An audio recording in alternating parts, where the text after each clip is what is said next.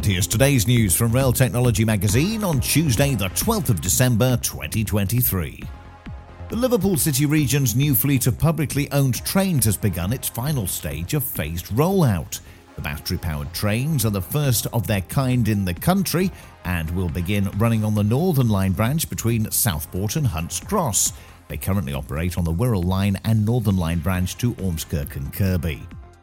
HS2 has released details of 300 work packages worth £1 billion that companies will be invited to bid for in 2024. The contracts available will be wide-ranging and add to the £17 billion worth of contracts already secured for the project. And Siemens Mobility has successfully delivered its first fleet of hydrogen-powered trains to German rail operator NEB. The Mirio Plus H, which runs on fuel cell technology, will undergo rigorous testing at Siemens' factory in Krefeld before entering service next year.